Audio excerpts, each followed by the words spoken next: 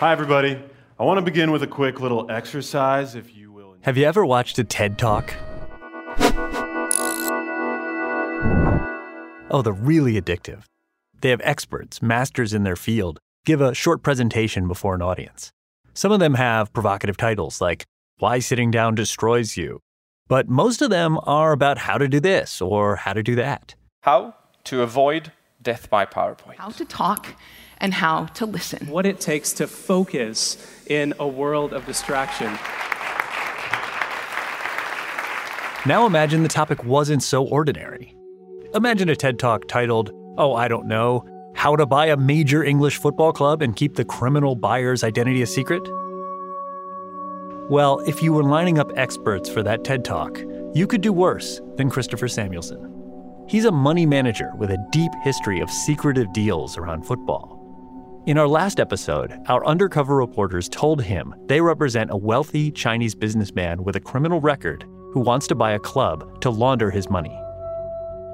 Now, a criminal buyer like this is explicitly against the rules of the English Football League, but Samuelson is undeterred. He leans forward in his chair and offers his expertise, TED Talk style, to get around the rules. He doesn't know it yet, but he's about to share his secrets with the world.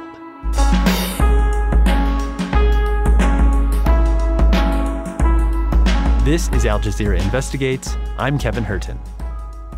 This is part 2 of The Men Who Sell Football. If you're trying to get around the rules, the first step, he says, is to put your money in a trust. As it happens, he has a trust company in mind. It's called Finsbury, and he says he started it and still owns over a third of it. Finsbury was a trust company I started in 1983. It's the biggest trust company in Gibraltar. Gibraltar is an overseas British territory, an offshore financial hub located at the southern tip of Spain. I still own 35% through one of my trusts. What we normally do with a Gibraltar company is we form it with just £100 capital, just the minimum, and they issue 2 shares, or 3 shares, or how many shares? Okay, so what's a trust? It's very simple. It just means giving your money to a trusted third party. It's often used to protect money if someone ever comes looking for it, like a bankruptcy judge or an angry government. In this case, the key feature of the trust is that it keeps the source of the money a secret. Nobody can ever get behind who the shareholders are in the public domain. No media can penetrate because it's held in what we call nominee names. Now, this is a huge red flag. Nominee names, while legal, are really controversial because a nominee is just a front person, a name on paper, while the real control lies with someone else. Finsbury uses some of our nominee shareholder companies, and they issue a declaration of trust in favour of who the real shareholder is. That's an internal document. You have copies of it. You have the original, of course, and there's a copy in Gibraltar and Finsbury that nobody else knows. And we're just going to say, who are the shareholders? We have some Chinese investors. That's all we'll say. This system that Samuelson just laid out to hide the origin of funds and the true owner of a club, it's not just theoretical. He claims to have done it before. I did it for Reading. I bought Reading Football Club, but I bought it from a Russian family called Zingarovich. We bought it for £25 million. He says he used his Gibraltar-based trust to deceive the Football League in 2012 when he bought Reading, then a club in the second tier of English football, for Anton Zingarovich, even though the money had come from Anton's father, Boris. When I bought Reading Football Club for Anton Zingarovich, it was really his father's money, all of it, Boris. Boris Zingarovich is a Russian tycoon who owned a pulp and paper company. It's the largest in Russia and one of the largest in the world. But here's where it gets interesting. Samuelson admits that he didn't clear Boris through the Football League's ownership test. But I didn't clear Boris, I cleared Anton. How did I do that? Because Anton didn't have any money. So I got his father to gift the money to him. And so the Football League never checked whether Boris had obtained the money legally. Okay, done. That's it, they didn't argue about it at all. I'm one of the leading specialists in this kind of work. So in this episode, we want to take a closer look at Samuelson, this self-described specialist. We know he's had a hand in some well-publicized deals with major English clubs. But he's also a bit of a mystery man, someone who seems to know everyone, but no one, at least to the public's eye, seems to know much about him.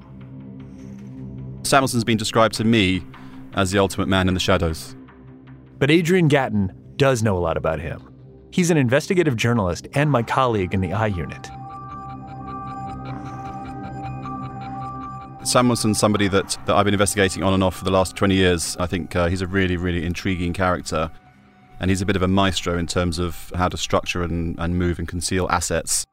Adrian, you were working on another project when you heard about our Undercover with Samuelson. Do you remember your reaction?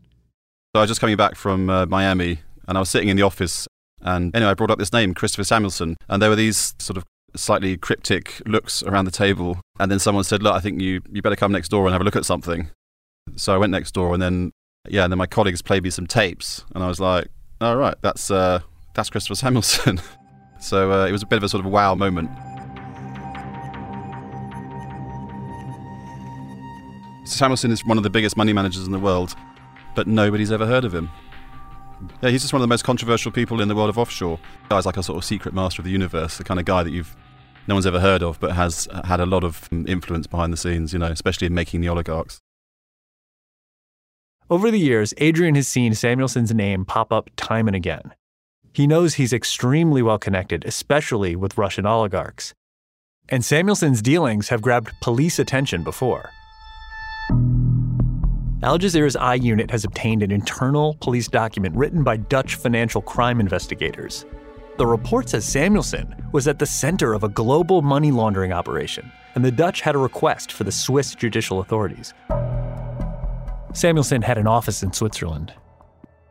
The Dutch wanted the Swiss to raid Samuelson's office and also interview him on their behalf about certain matters. And in this document, the Dutch say that they suspect Samuelson of being the de facto leader of an international money laundering organisation. It was a major investigation, and it ran for several years. The investigation focused on a company headquartered in the Isle of Man, an offshore crown dependency. So there's two companies. One is Valmet, and that then morphs into a company called MTM, which is Mutual Trust Management. So the report mostly focuses on Samuelson's company's relationship with the Russian oligarchs, the guys that became billionaires, several of whom ended up in the UK and dead. MTM's clients included Russian oligarch Boris Berezovsky and the Georgian Arkady Badri Patarkatishvili. Patarkatishvili was a billionaire who fell out with Putin and ended up in exile in Britain in the 2000s. Same with Berezovsky. And, like Adrian was saying, both died in the UK and mysteriously. Far away from home, Badri Patarkatishvili died at 11 p.m. local time. The so far unexplained death of the exiled Russian oligarch Boris Berezovsky. The Dutch document says it was Samuelson who advised Berezovsky to invest in the gas giant Sibneft, now Gazpromneft. Berezovsky was later involved in a big lawsuit with none other than Chelsea owner Roman Abramovich.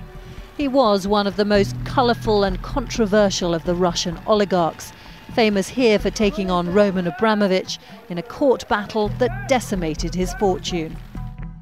Now, the ownership details are disputed, but the salient point is Dutch investigators say Samuelson played a role in the deal that was worth billions.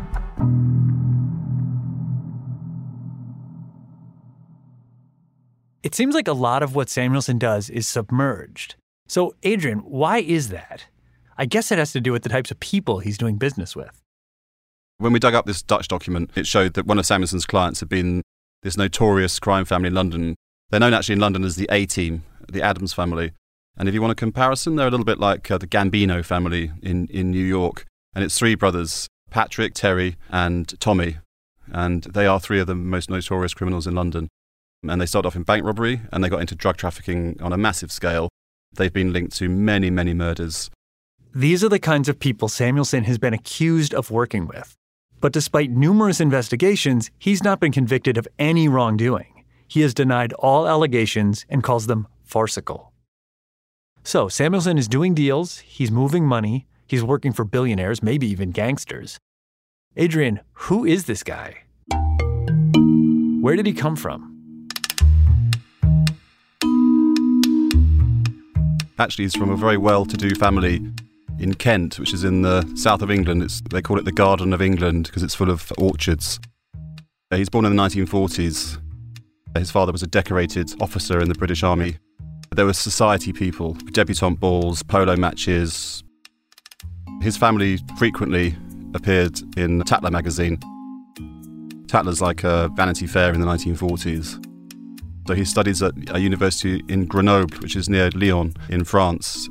And from there he goes on to Munich, where he studies at this Advanced Linguistics Institute. From there he goes on to New York and he works at a Wall Street brokerage, which is run by a guy called Donald Stralin, who actually has an interesting history. In fact, he seems to have been a conduit for CIA financing of the arts during the Cold War in the 50s. In the 1970s, Samuelson completely drops off the map. There's no public record of where he was. Then he reappears in the 1980s, working for a company called Valmet, which is one of the big offshore service providers. And that means he's perfectly positioned during the fall of the Soviet Union. And the rise of the oligarch class. Valmet, they're into Russia, the Soviet Union, 2 years before the collapse of communism. In the 1990s, Samuelson signs up all these extremely wealthy clients who suddenly have all the money in the world and absolutely no idea what to do with it. I met Roman Abramovich in Moscow. In this undercover recording, Samuelson is talking about his relationship with the owner of Chelsea Football Club. Roman became a client. One day he was here and I said to him, there's going to be political change in Russia. You should protect yourself. You need to get an image. And you love football, so why not buy a football club? We know that Samuelson worked with other oligarchs like Boris Berezovsky and the Georgian Badri Patarkashvili and helped them to move billions out of Russia to places like Switzerland, the Isle of Man, Gibraltar, and other offshore tax havens.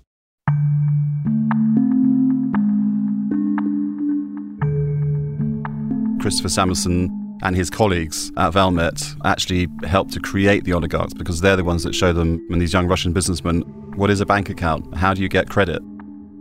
They sort of school the guys who will become oligarchs. They don't even know what a bank account is at that stage. You know, they've all grown up under communism. There's no private property. I mean, incredibly, Samuelson, he doesn't just have one job title, and that's, I think, what makes him interesting. A lot of these guys that run these trust companies, they're nothing but glorified clerks. They fill in forms, they stamp documents. Samuelson's slightly different. He wears so many different hats. Fiduciary, trust manager, money manager, and he himself is a kind of a deal maker and an entrepreneur.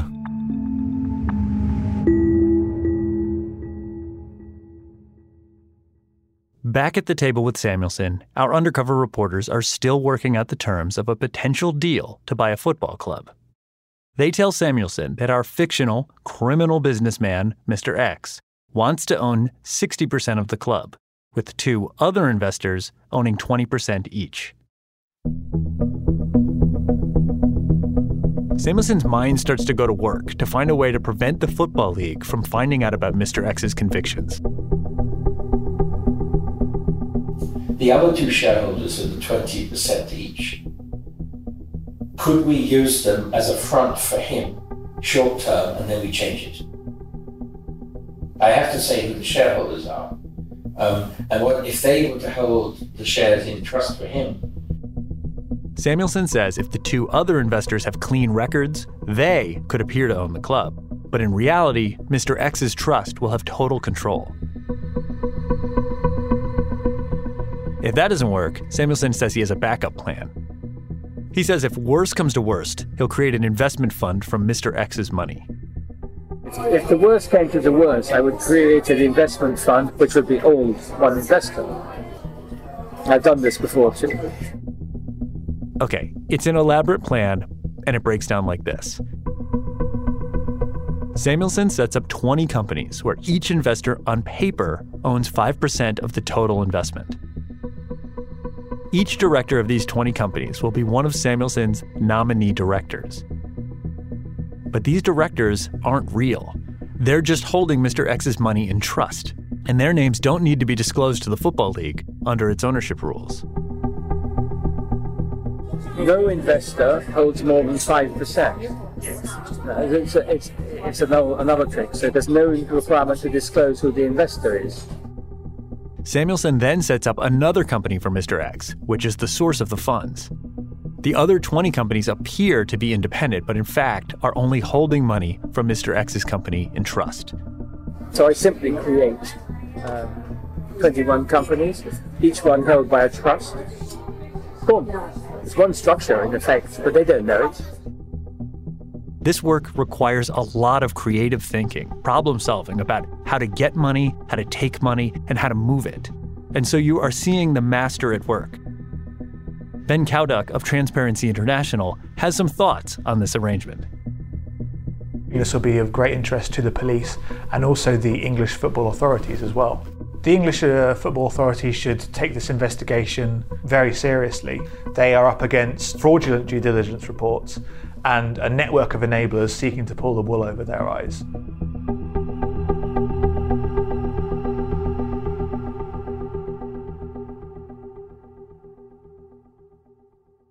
In 2016, Samuelson was at work closing a deal to sell one of England's oldest football clubs, Aston Villa.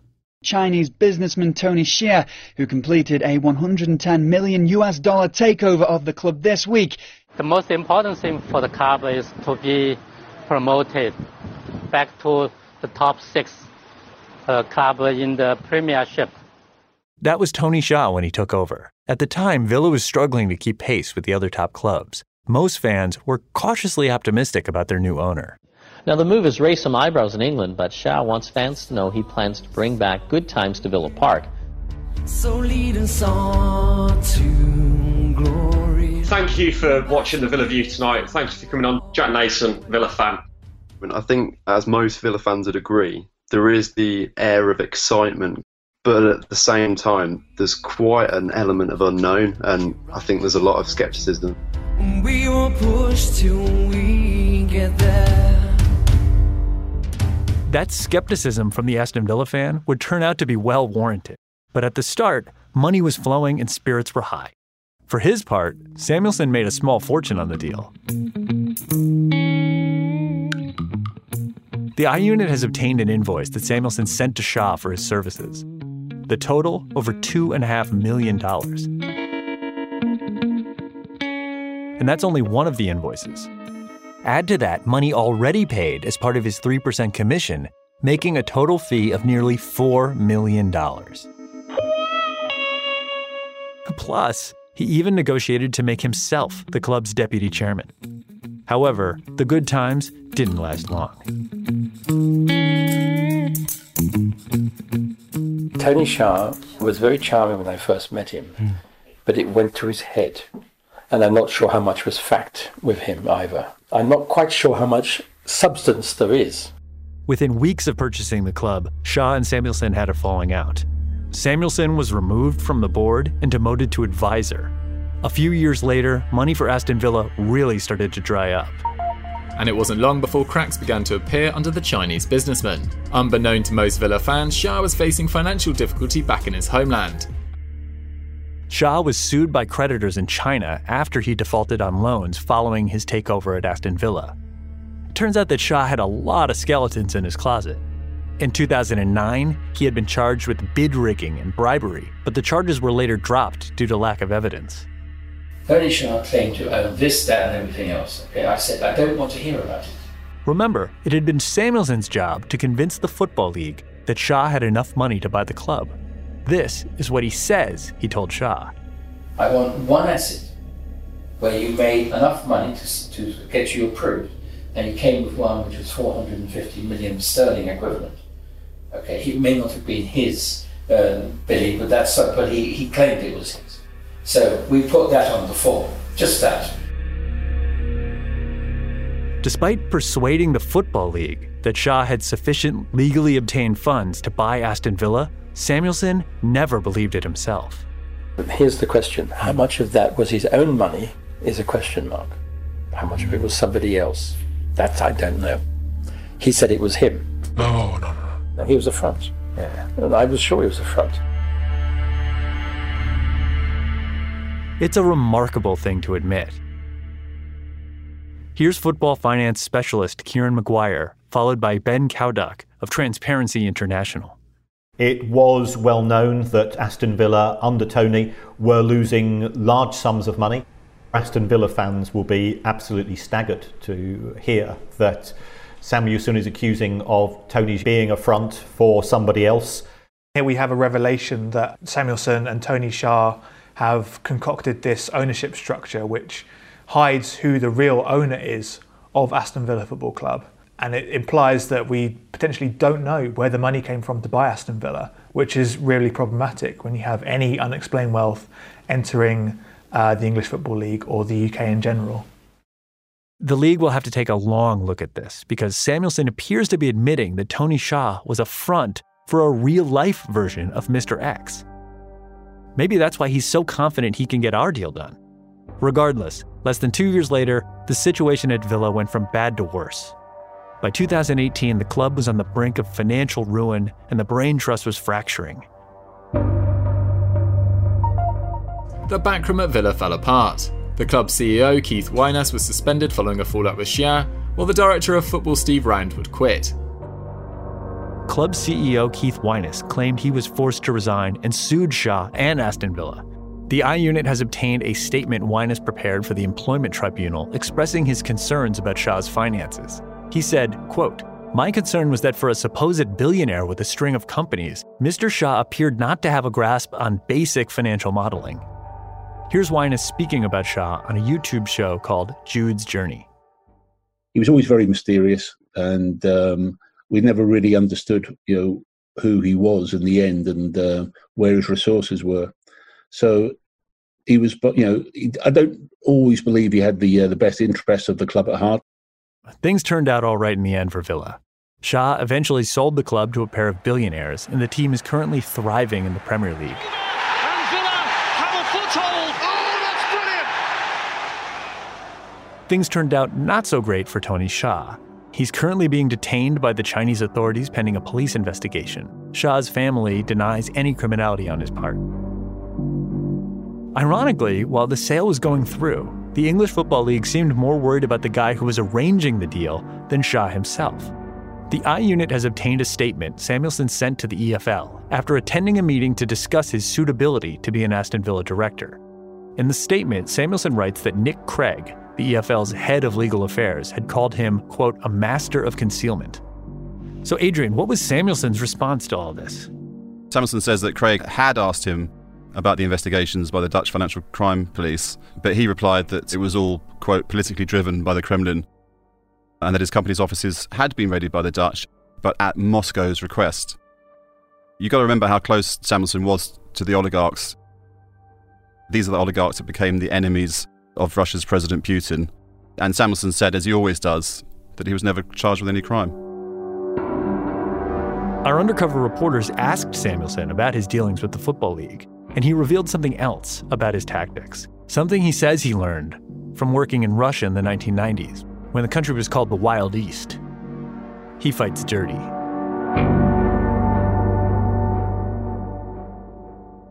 When we were dealing with Aston Villa, for example, we were monitoring what the Football League was saying behind the scene. They didn't know this, of course. Samuelson also admits to spying on the club's former CEO, Keith Wyness. In the case of Wyness, when we suspended him, he wasn't allowed to talk to the media.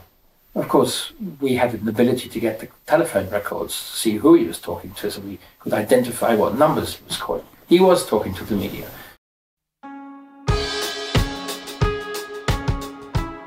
And that takes us to part 3, the dirty trickster. Samuelson introduces us to his colleague, a former cop who pulls no punches. If he's got a competitor that he's really aggressive with, we go after him. With whatever ammunition we've got, let's go after him. Could you find out the competitor, bank accounts, or the details? Yeah. Plus, how Samuelson's idea to get Mr. X a new passport ended up with investigations being launched by the European Union and the Cyprus government. That's next time on Al Jazeera Investigates. Al Jazeera contacted all involved in this investigation. Samuelson's lawyers say he was never told that Mr. X had criminal convictions. Had he known, he would have ended discussions immediately. Finsbury's lawyers tell us that they comply with all regulatory and legislative provisions and conduct strict due diligence procedures to determine the true identity of the ultimate beneficial owners, and that the firm could never be used in the manner that Samuelson suggests to hide the beneficial owners of wealth. They also say Samuelson is not a shareholder, owner, director, or employee of the firm and isn't authorized to represent it. Roman Abramovich's lawyers say he never had a personal relationship with Samuelson and never received advice about purchasing a football club. This episode was produced by me, Kevin Hurton, with help from David Harrison and Jason Gwynn. Craig Pennington is our audio editor. Clean Cuts does our final sound mix. Joe DeFrias is the show's executive producer. And Phil Reese is Al Jazeera's director of investigative journalism. We'll see you next time.